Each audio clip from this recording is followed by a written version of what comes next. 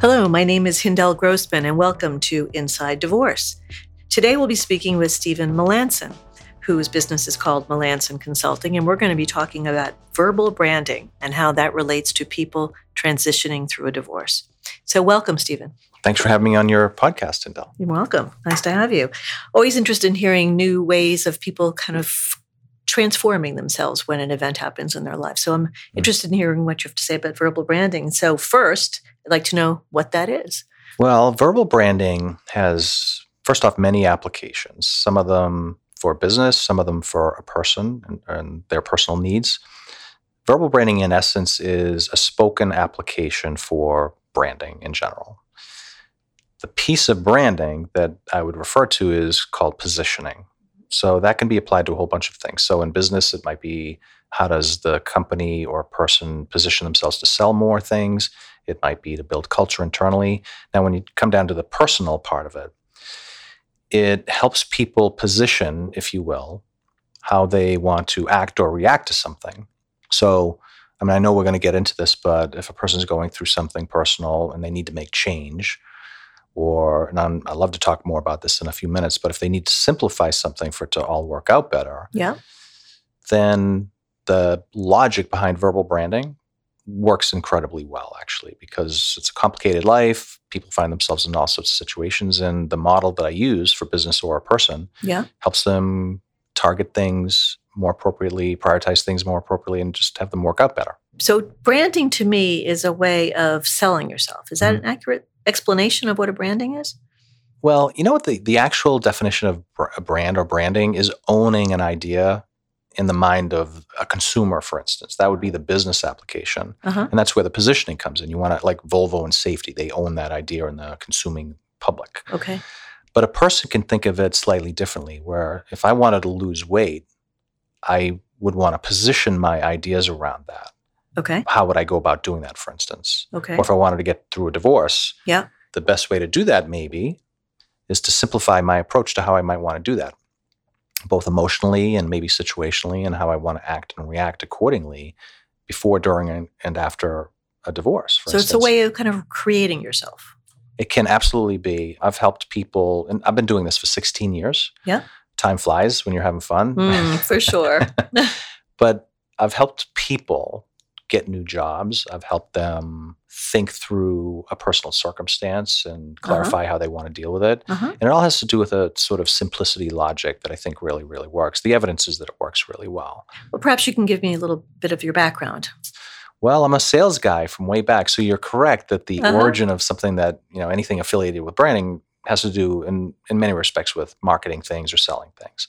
So I'm a sales guy from way back, and I spent at least 25 years of my life selling, and to this day, including what I do now. Okay. But what that ended up meaning was that I orient myself towards how people think and speak. And that's why I transformed myself from a salesperson or a sales manager into a branding person.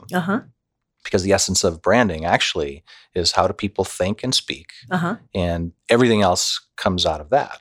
So if a person inside of a company needs to rebrand the company, the first thing that has to be agreed upon is how do we think around here collectively? Then how do we market those thoughts, and are they different and better than the competition we have? I see. So towards a person, I know people don't like the word sales sometimes. They might have a negative reaction to that, but I don't mind it so much. I think, most things that go on, somebody's selling an idea or either to someone else or to themselves, but they have to clarify and have something valuable about it. So you're right. Sales is part of the whole thing. I'm a sales guy at heart. That's how I think.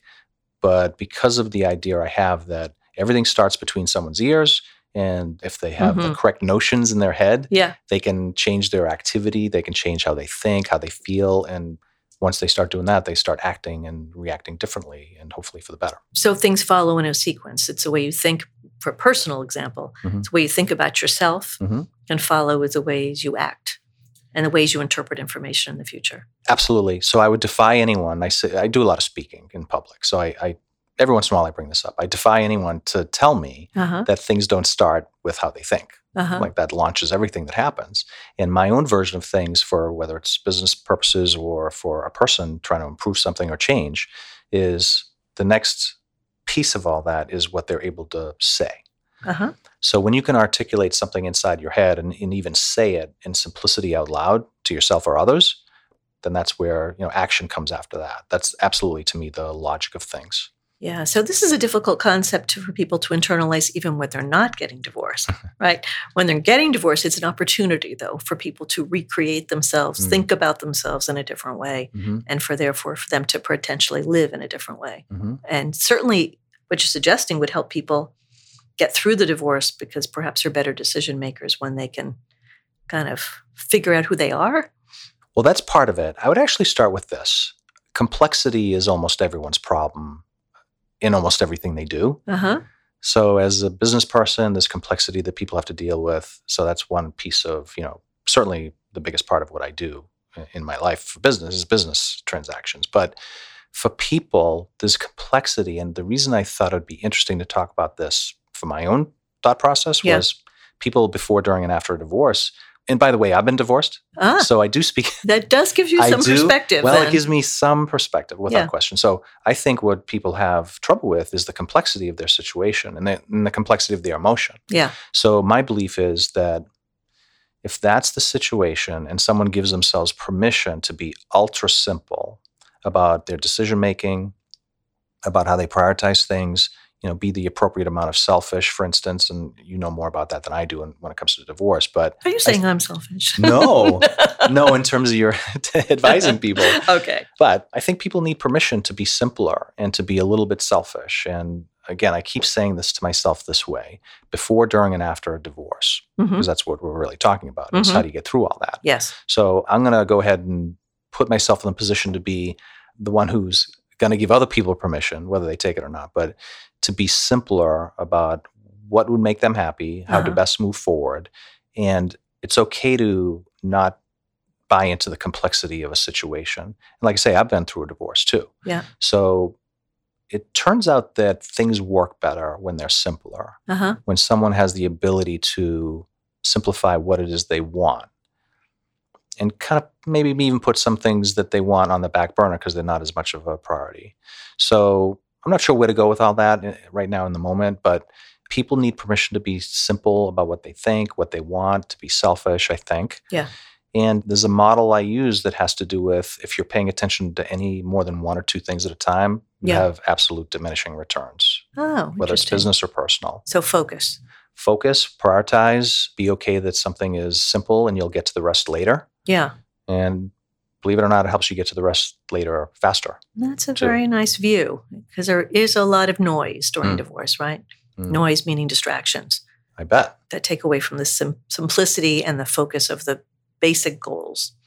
Well, I experienced that. I just assume on one level that others experience similar things. Yeah. So I went through it. So that's the reason I think about it that way. This week, actually, I had two cases that are called using the collaborative process.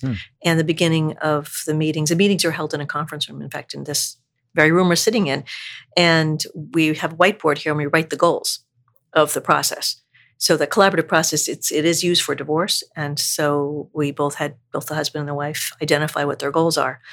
Often when they're children, the goal is to make sure that they're happy and safe and get through this as unscathed as possible. And that both feel that the resolution is fair. But those are simple goals, aren't they? Well, I guess the perspective I have is if they could keep just those in mind, and I'm not an expert on divorce, but I guess I'd have to say I'm an expert on simplicity and the logic and the dynamics of certain things.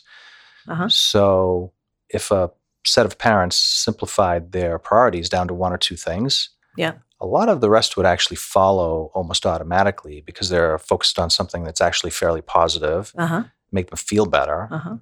And, there is a thing about moving on and the thing about being confident and sort of courageous is probably something that comes up too, is having the courage to move forward. And I'd say even that is easier when I call it verbal branding, but what it really means is, do you have the leading edge of your ideas and your thought process be simple enough so that they actually work and that you don't clutter your mind?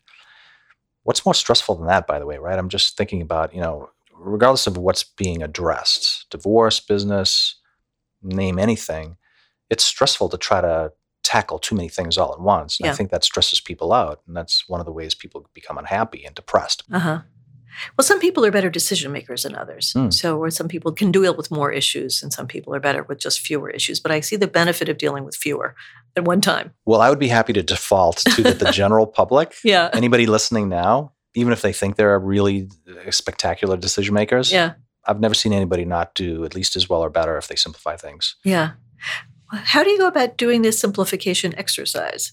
Well, there's the hearts and minds, right? Yeah. There's objective reality. Like actually what you're just talking about is probably a good example. So a set of parents that are getting divorced, if the true priority is the children being safe and things being fair. Yeah. So that's a relatively simple picture. And sometimes it's not as easy to come up with those, what the priorities are. But if people know, and I would say unequivocally myself, based on everything I've been through and the things that I've taught people that I've seen work, is that if you do a little bit like what I was saying before, is if you take your best shot at following objective reality, and then your heart and mind of like, what do we want to be the priorities? And why don't we just agree on that? But the model that I use is dictated on the logic of dynamics. And I was sort of addressing it a minute ago. If a set of parents prioritize their children's happiness and fairness and leave the rest either for another time or they just don't address it right now, so many other things will fall into place that things will just at least work out as well, if not better, based on that and that alone. So the simplicity dynamic of let's focus on that. Here's a couple of things. We're going to make sure these go well. And there's other things to address, such as how do we split the money, say. Yeah. We have assets. But by focusing on something that's actually more important, that means the thing that's actually of lesser importance goes into its proper place. And you get to talk about that later. And I think a set of parents that are thinking about these things, if they put money as the top priority, is that actually what they want? Is that actually the simple picture that they want? Is let's fight over money, but the kids are there, but the fairness to them is not what we're going to focus on right now. To me, that sounds like a poor dynamic. Yeah. So I think by placing things, so the way to go about it is to try to be objective in terms of what truly are the most important things that we need to deal with. Let's deal with them instead of all at once. Let's pick out the top couple. Yeah. And let's just really focus on that. So it is a way to focus. It's a way to prioritize and kind of build a story around that. Yeah. What we're talking about with simplicity sounds like a good lesson for anyone's life, not just a divorcing person. Well, I'm a big fan, I have to say. Sounds like you are. Simplicity for all. Well, I've heard stories, and these are personal stories about, I remember there's one story I always remember where a gentleman worked his whole life to be a professor at, I think it was Harvard. So this person gave up a lot to do this. They worked. So gave up a whole bunch of things in their life. And then by the time this person, and they did achieve what they wanted, whether it's Harvard or MIT or whatever it was, they achieved their goal. And then once they were in this circumstance, the article had to do with this person's work-life balance. Yeah. They said that the thing that they actually enjoyed the most after all was said and done, this is decades of work, of giving up. What they really liked was that they lived down the street from where they conducted class. Yeah. And then on certain days, it was so nice out that they just enjoyed the walk. That's what this person actually believed was the thing. It was that momentary, this is what actually has come of all this, is that I love being able to walk to work on a nice day. So it's that's simplicity. Well, it was. And I think that person learned a lesson about, I gave up too much because the things that I actually enjoy have to do with things like just being outside and walking down the street on a nice day. Yeah. And seeing flowers over there and some trees and saying hello to people, probably. It's hard for people to know what's important to them sometimes. It is. I'm not sure what to say about that. I think, there's a discovery. You and I have a similar job, whether it's in business or personal or whatever it is we're dealing with, is the discovery process of asking people questions about what is important, trying to decipher, is there a hidden meaning, or are they actually being honest or not with themselves or us? So there's a discovery process that I think is important regardless of, a self-discovery process. Well, yeah, and we're in charge. I think sometimes people like you and me are in charge of conducting that. It's like it is self-discovery for them, but they need a facilitator. Yeah. Right? That's a fair way, I think, to say what we do on some levels, facilitate things. So we have to ask them good questions and push back sometimes if they don't sound like they're being truthful with us or themselves, things like that. It's part therapist, huh? Well, I'm a big fan of that too. I'm a fan of a few things, I suppose, but people's hearts and minds have to be there. The work that I do that's with businesses, I absolutely address that. And I would absolutely address that with people individually. And if we're talking about people that are about to be divorced or have been divorced and are struggling through, number one, I'd say, is what you're trying to accomplish too complicated, and can you pare it back? And also just follow your heart, right? I mean, I don't mean to be corny about it, but what is it that you actually want? And do you have the courage to sort of be simple about, this is actually what I want. I'm going to do that. And I'll let the rest fall into place some other time, because I can only deal with just so much. Very interesting. So what does confidence have to do with verbal branding? Well, I'm going to use the word simplicity over and over and over. Okay. But there is a theme here. There is a theme, and I guess the reason I repeat myself a lot is because I think people need to be reminded constantly that it works, and there is evidence. So I guess the picture that I'd paint is, if you have small wins, and I believe the best way to have small wins, and I'm thinking about, again, somebody that's maybe is in the midst of a divorce. It's complicated, it's depressing, it's maddening, it's frustrating, it's all sorts of things. One way to break out of it is to have small wins every single day. And there's no way a person can have that unless they simplify what they're trying to accomplish. So if somebody wanted to stop smoking or lose weight or go for a walk or fix their finances or get a new job, they need to be ultra simple about it, in my opinion, and to have small victories every single day. If they do have that, strangely, people's confidence starts to grow. And one of the ways, I think, to get through a situation like a divorce or, myriad of other things too, but a divorce, is to have small victories every single day. Okay. And recognize them. Recognize them, be okay with feeling good about it. Yeah. And that builds confidence. Yeah. I'm not a big believer in that some people are just confident and some people are just not, and sort of the black and white version of things. Yeah. People who develop confidence, real confidence, rather than fake confidence, have accomplished things. And they probably didn't do it overnight. They probably had small victories along the way, and maybe they went 2 steps forward and 1 step back a whole bunch of times. But if you feel good about that, this is what my goal is every day. It'll be a victory to me. Yeah. And I'm going to build my confidence around that. That would work, actually.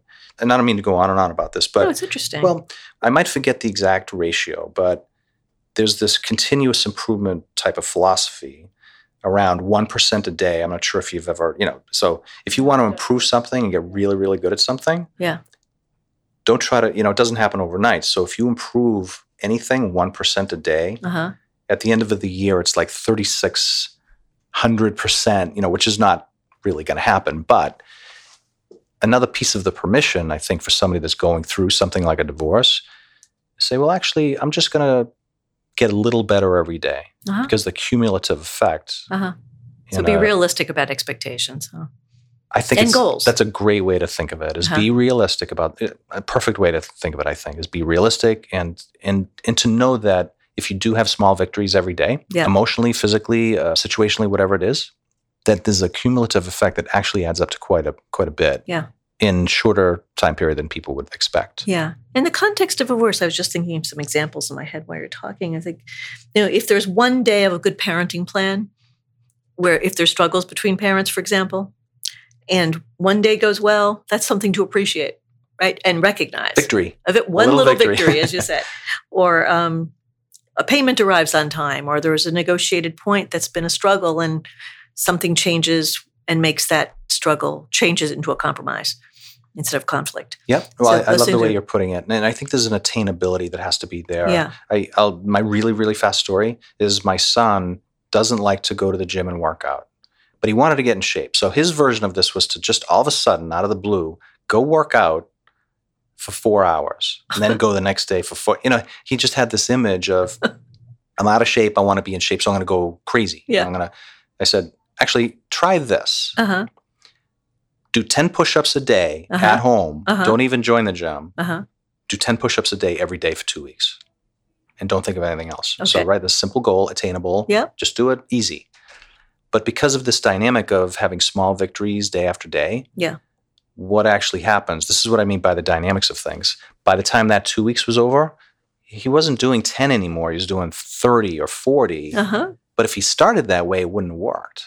You have to let it build. And so those small little victories every day, very attainable. So people need permission for that too, is to have something small, simple, attainable, and be really satisfied on some level that I did it. Yeah. It was small, but I did it today, and I'm going to do it tomorrow.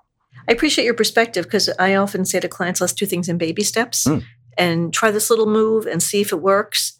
And now I'm seeing it, the baby steps philosophy from a different perspective, which is to recognize the success of a baby step. I think of it when I recommend it as more of a strategic thing. Let's see if it works and let's see what the pushback is, if any, and let's see how you feel about it once you do this baby step. Because I'm trying to steer a ship in a way when I'm getting people to act differently and kind of adjust to their new life. So I like adding your perspective to this baby step philosophy of let's see if it works and recognize that it's a success. It's to build confidence. Have a little courage, not a lot, because that's too hard. Yeah. Right. But have a little. Yeah. Maybe a little bit every day, and sort of chip away. It's like sometimes I think of it that way. It's like a grain of sand at a time instead of, whatever. It can work in the fastest way. What I've always noticed, it seems counterintuitive in life. The fastest way to get to a goal, strangely, is baby steps, as you would say, and sort of build a foundation of little successes, really good foundational, emotions, situation, whatever is needed. Yeah. And trust in that. Be courageous enough to trust in a slower process. Yeah. What feels like a slower process. Sometimes it ends up being faster, actually. So how do we apply verbal branding to someone going through a divorce? Can we call it something like personal branding? How would that work? There's probably a million ways.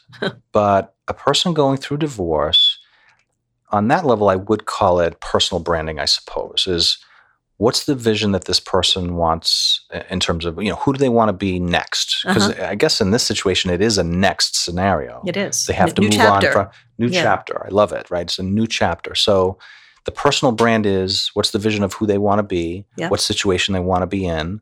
And I'll just continue to harp on that what's the simplest version of what the goal is, what the vision is of where they want to be. Yeah.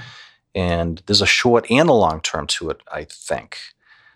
We've talked a bit about the small pieces. Yeah. But I think it makes more sense to people if they have a longer term vision for it too. Sometimes it's changing jobs. Sometimes it's changing their financial situation. Sometimes it's relationship based. Like I can't really address, there's so many flavors of all this. But to apply verbal branding is, I think people, even though that's what I call it, I think it's best if people don't think of it, what in the world is verbal branding? Yeah. What we're really talking about is how do you prioritize and simplify? And what do you think? It all starts with what do you think every day. All right. And if somebody said to me, well, I think I want these 10 things, I'll say, forget it. It's not going to work. Tell me what are the one or two most important things you think that you want. Where do you think you're going? What change do you think you need? And what do you need to do?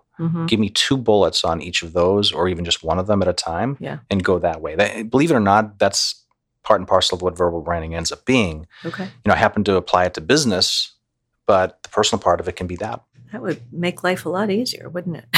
I think so. What do they say? If one person takes a little bit of it and runs with it, and it helps. Of all the people that are would be listening to this, if one person it helps, that's the best. That's all good.